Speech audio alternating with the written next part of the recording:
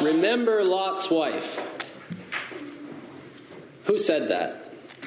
It's one of the shorter verses of the Bible. Remember Lot's wife. Jesus said it. And in saying that, Jesus was assuming something about the people that he was speaking to.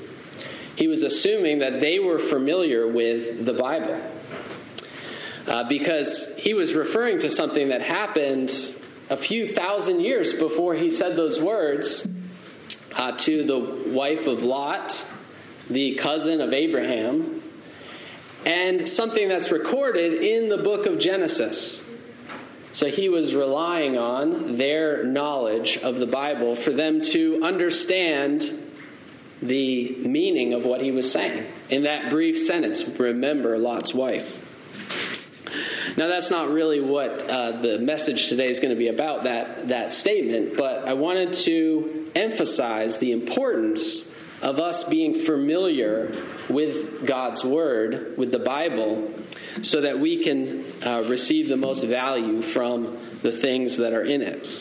Another thing that Jesus once said to his disciples is he said, whosoever will come after me, let him deny himself and take up his cross and follow me. Now, if we're to follow Jesus, we need to know what he said. We need to know what his word says. We say that all Scripture is given by inspiration of God. That means that it comes forth from God. God is the source of the words that are in the Scriptures, and therefore they are the authority and guide in the life of every disciple of the Lord Jesus Christ. And so for that to work the work that it needs to work in our lives, we need to be familiar with what it says. Jesus also said to his disciples, he said, all power and authority, all power is given me in heaven and in earth. And I would exhort to you today that Jesus Christ ought to be the practical and absolute authority over your life. And for him, his authority over your life, for you to know how to obey him, you must know what he said, what his word says. So what I want to look at today is I want to look at the Word of God and being familiar with the Bible, reading the Bible, and not so much to convince you that you ought to read the Bible, because I think we all know that we ought to read the Bible. I don't really need to spend a lot of time trying to persuade you of that, but even though we all know that we ought to read the Bible, probably many of us, most of us, maybe all of us, don't read it as much as we ought. And so what instead I want to do is I want to encourage you in, one, the benefits of reading the Bible and hearing the Bible, and secondly, give you some practical tips in reading it so that you can be helped along in what you probably already know that you ought to do. Read the Bible. I know that I ought to read the Bible, and I know also that I don't always read it as much as I ought to. And I say reading or hearing because, to me, those two things really go hand in hand. They really go together. In fact, in much of the history of God's people, before relatively modern times, many people didn't actually know how to read themselves. So for them to be familiar with the Word of God, with the Bible, meant that they needed to listen to it. They needed to hear it. And I'll talk a little bit more about that as well. So it can be listening or it can be reading. It occurs to me that we live in a time where we have so many benefits of an unprecedented amount of access to the Word of God today. we have an abundance of riches in our access to the Bible. We can access it there's translations in nearly every language under the sun. You can get it in paper format, print it out. You can access it online. You can go online and you can, for free, listen to somebody reading it to you. And so we have just such an abundance of the Bible available to us. And at the same time, we live in a time and in an age where we have more distractions than ever. We have more things to grab our attention. We have more things to give our mind and our attention to than ever before. And so even though we could be completely immersed all the time in God's Word, we are exposed to all kinds of distractions and things that might pull us away from that. So with that, let's think about some of the benefits of God's Word. Because, like I said, the purpose of this message is to encourage you to that, so that you will even more want to read the Bible and hear the Bible and be immersed in it. How beneficial would it be for us if, as a people, we were just, our thinking and our minds, our souls were just immersed in God's Word, so that it was how we live and how we breathe. You know, when Jesus said those words, when he said, "Remember Lot's wife," all the people there listening to him, they knew what he was talking about because they were familiar with the Bible. They were immersed in it, in that culture. So they knew who he was talking about. They knew what happened to her. They knew that what he was saying was a warning to look forward and not look back, a warning to be ready for what God was going to do when God brought judgment upon them. And they knew all the connotations of it because they were familiar with the stories of the Bible that they had then, which was what we call the Old Testament, is what they had at that time. So one of the first benefits is that the Bible will help shape our thinking and our view of the world with truth. And you need that. You need that. We need that so much. In our day and age, there are so many things competing for how you think about the world, how you think about the events in the world, how you think about your relationships, how you think about your life and the decisions that you make. And there are so many ways of thinking, so many moralities, systems. If you are a disciple of the Lord Jesus Christ, you need your thinking to not be shaped by the world, which is opposed to Christ, but by the Word of God. And so you need to, in order to do that, you need your thinking to be influenced more by God's Word than it is by the world around you. And you are constantly, from morning to evening, every day, have the possibility of being exposed to the world's way of thinking. And you really can't avoid it to some degree. I mean, you can't just shut your ears and walk through life shutting everything out, nor should you. But you need to be immersed in God's Word so that it shapes your thinking. When Jesus was on trial of sorts with Pilate, when he was just talking to Pilate, Pilate was questioning him. And he questioned Jesus about being a king, because one of the accusations against Jesus was that he was basically starting an insurrection against the lordship of Caesar.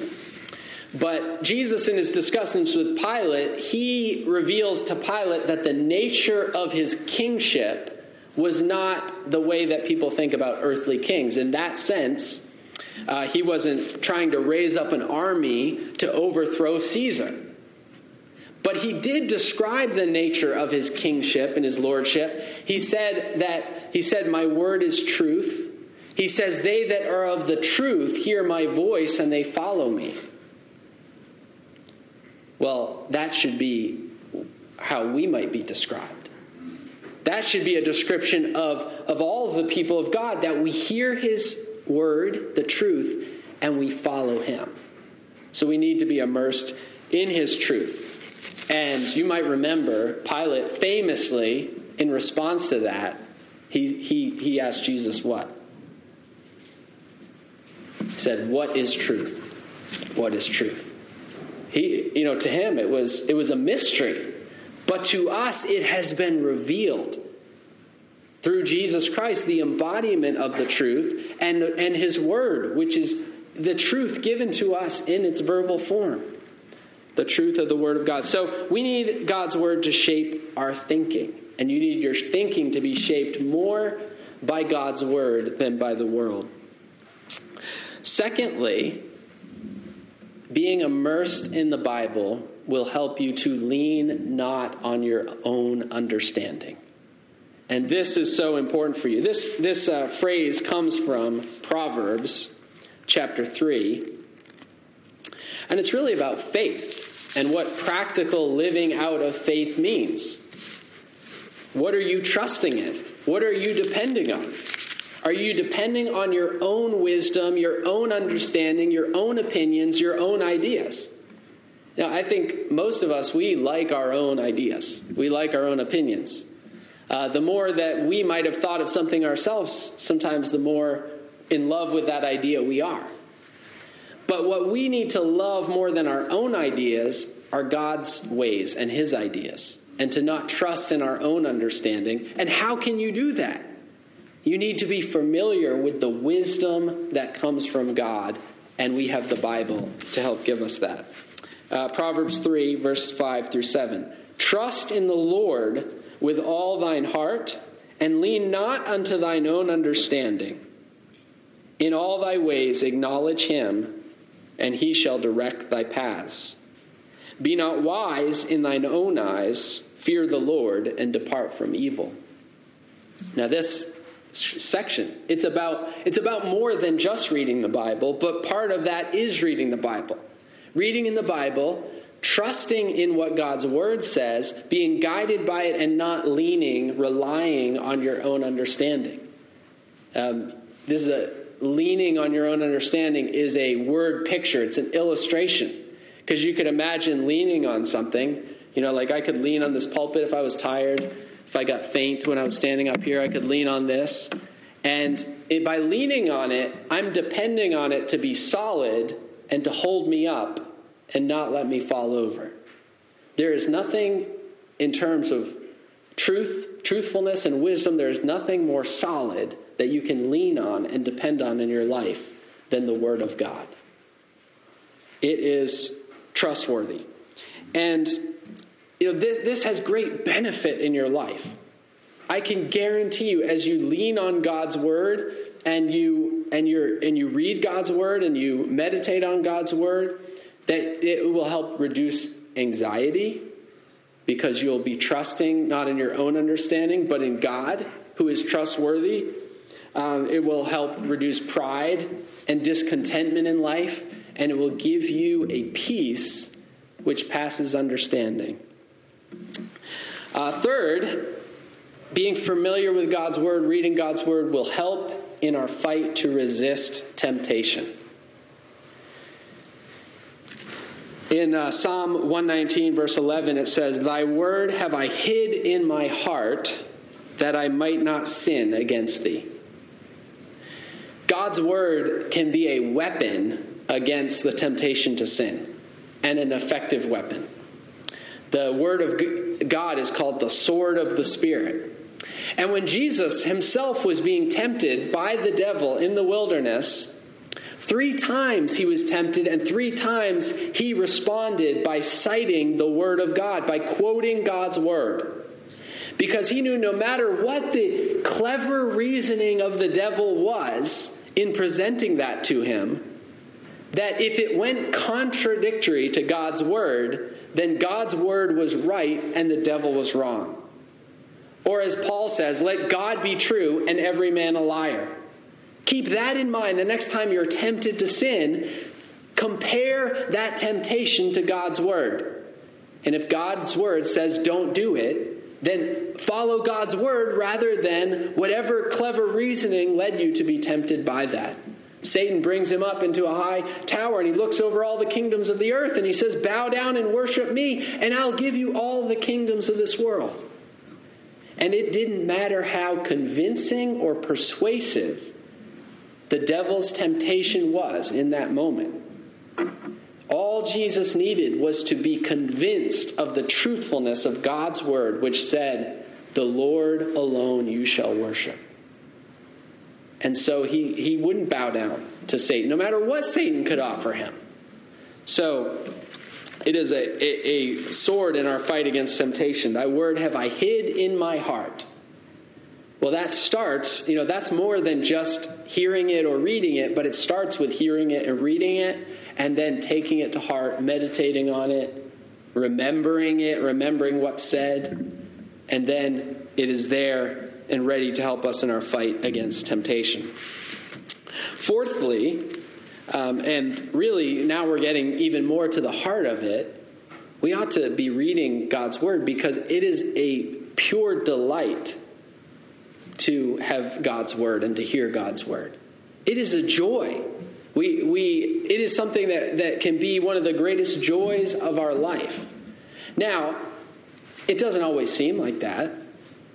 And the truthfulness is any great delight and joy in life, anything that we truly love and enjoy, there will almost always be times, there will be moments in that we won't find pleasurable, difficult, because even the most satisfying and enjoyable things, they go through moments of difficulty. I mean, this is true just even in natural things, whether it's physical exercise or something else. There's moments where it's pure joy, and then there's moments where it's difficult and it's hard.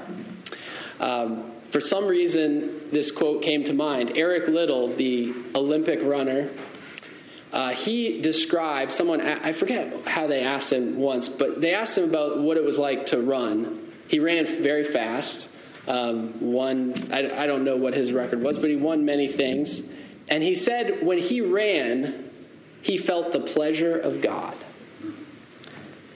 He was a man of faith, believed in the Lord, and he said, "I feel the pleasure of God." He, in his calling in life, which was to be a runner, among other things, I'm sure, he felt in fulfilling that calling in his life, he felt the pleasure of God.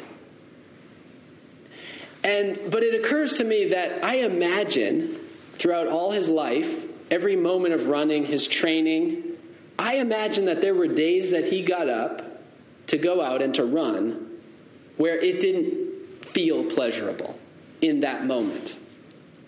That's probably the case for him. Even though the overall result of that dedication to his calling was that he felt the pleasure of God in what he did. And I believe, in a sense, it's like that with reading the Bible. There will be moments where it will be difficult,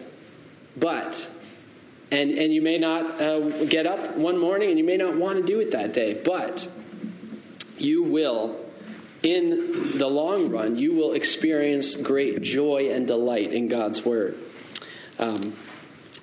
Psalm 119:47, he says, "Oh, how I love thy law." Psalm 119 is all about the word of God and the value of it, delighting in it, the truthfulness of it, the holiness of it, the righteousness of it.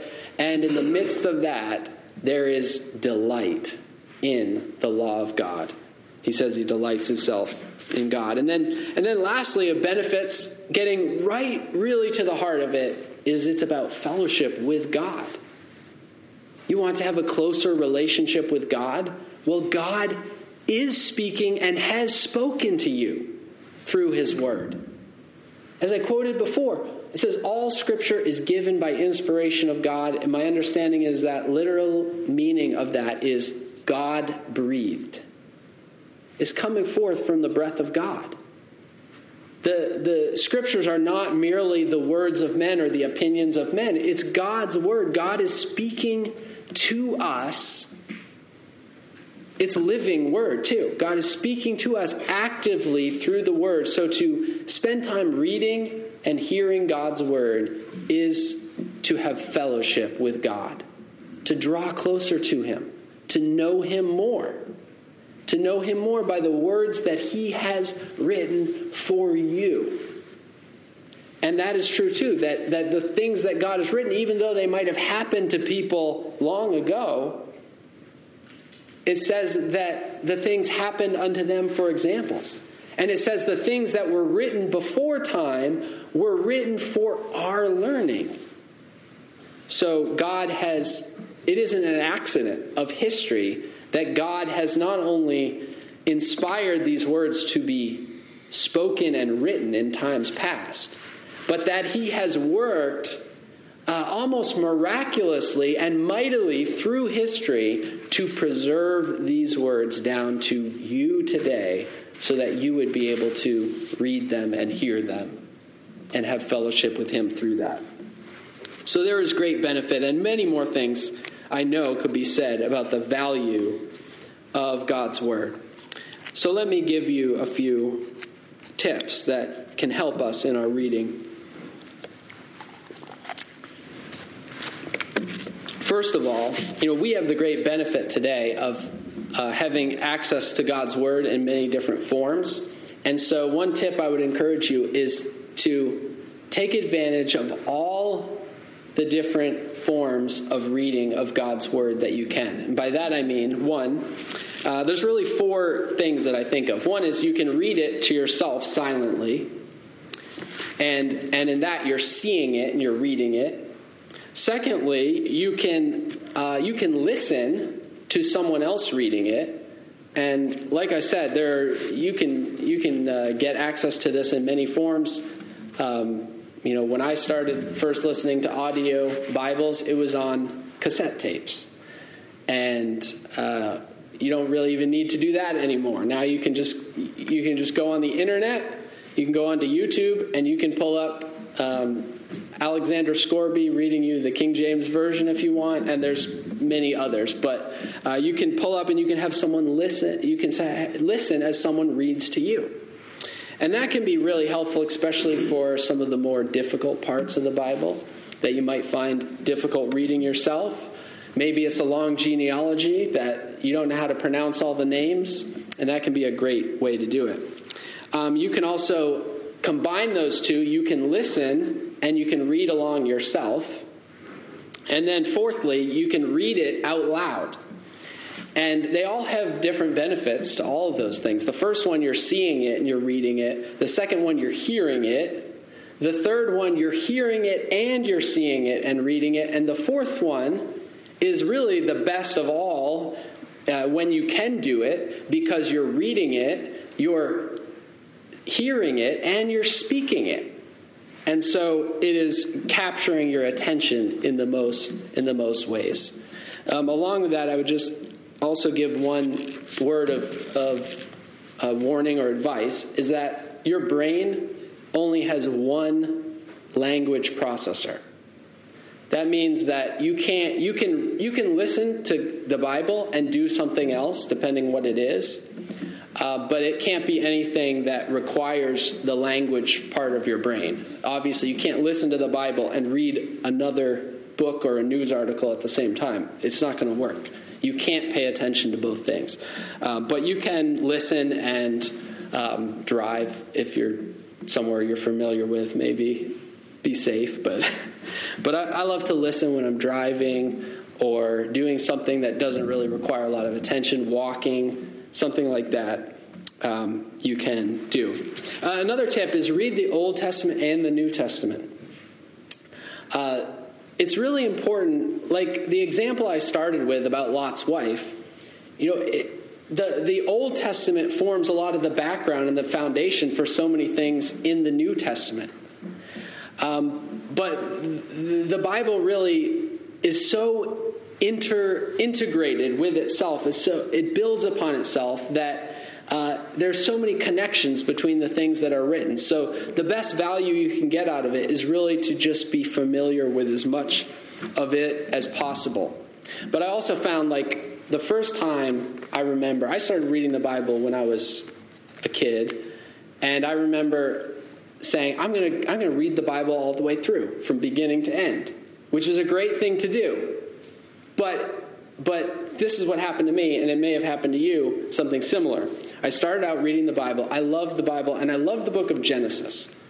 even when I was a child, because it's got so many interesting stories in there. You have the stories about Abraham and Jacob, and then you have the stories about Joseph and his brothers and going to Egypt, and there's intrigue, and there's deception, and there's all kinds of action happening in those stories. They're really interesting, and it's all narrative, pretty much.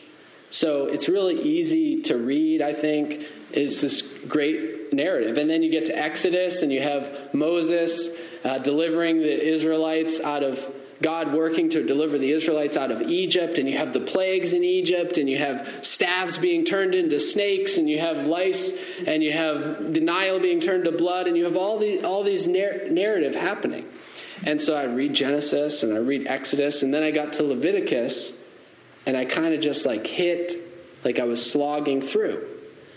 And Leviticus is very interesting. It is very interesting, but it's also very difficult. And it starts talking about all the details of the sacrificial system. And it's things that if you don't understand what they're talking about, it can seem like just a lot of very difficult to get through. So I think my first time, I think that's where I got. Somewhere in there, I got stopped. And I lost my steam in going through. So that's part of why the benefit of trying to, you can read in Genesis, and you can read, and a lot of Bible reading plans work that way. They might have Genesis and Matthew, and you begin in both at the same time, and you go through. Third tip I would give is persevere. That applies to the example I was just giving. There's going to be difficult parts that you don't understand yet. And the thing about those parts is they may be full of nuggets of truth, valuable. But you might not yet have all the pieces needed to understand how they fit in. When Jesus, after his resurrection, appeared to a couple of the disciples, first he didn't reveal himself to them. It says he described how everything in Moses and the prophets was fulfilled in him. All the things that were written about him. And so when you have the whole picture of the Bible, you can see how even the details of the sacrificial system, or how the temple was constructed and the furnishings in it and all those things, how they reveal truth about God and God's purpose for us. But they can be difficult sometimes going through, especially the first time. So persevere. Go on through. I used the analogy of exercise before. People that exercise every day, they actually learn to really like it and they enjoy it. But part of getting to that point is that there's going to be days that they get up and they don't want to do it. They don't want to. And those are the days that you all the more have to get up and do it anyway and persevere through. And what you'll find is that once you do, it gets easier. And not only easier, but actually enjoyable. That you might actually find that you might enjoy exercising, even though when you started, you really didn't have any pleasure in it whatsoever. But it becomes enjoyable. Fourth, I would say take the time for it. And notice I didn't say make the time for it, because you all have plenty of time. We all have plenty of time in our day. And we might feel like we're too busy or we don't have time. You know how long it takes to listen through the Bible? About 72 hours. That's reading out loud. And many people can read silently a lot faster than that. But let's say it takes you 72 hours. That's less than 20 minutes a day on average. Less than 2 hours a week. How many of us watch more than 2 hours of TV a week, if you're honest with yourself? We have the time. We just need to take that time. We need to value it.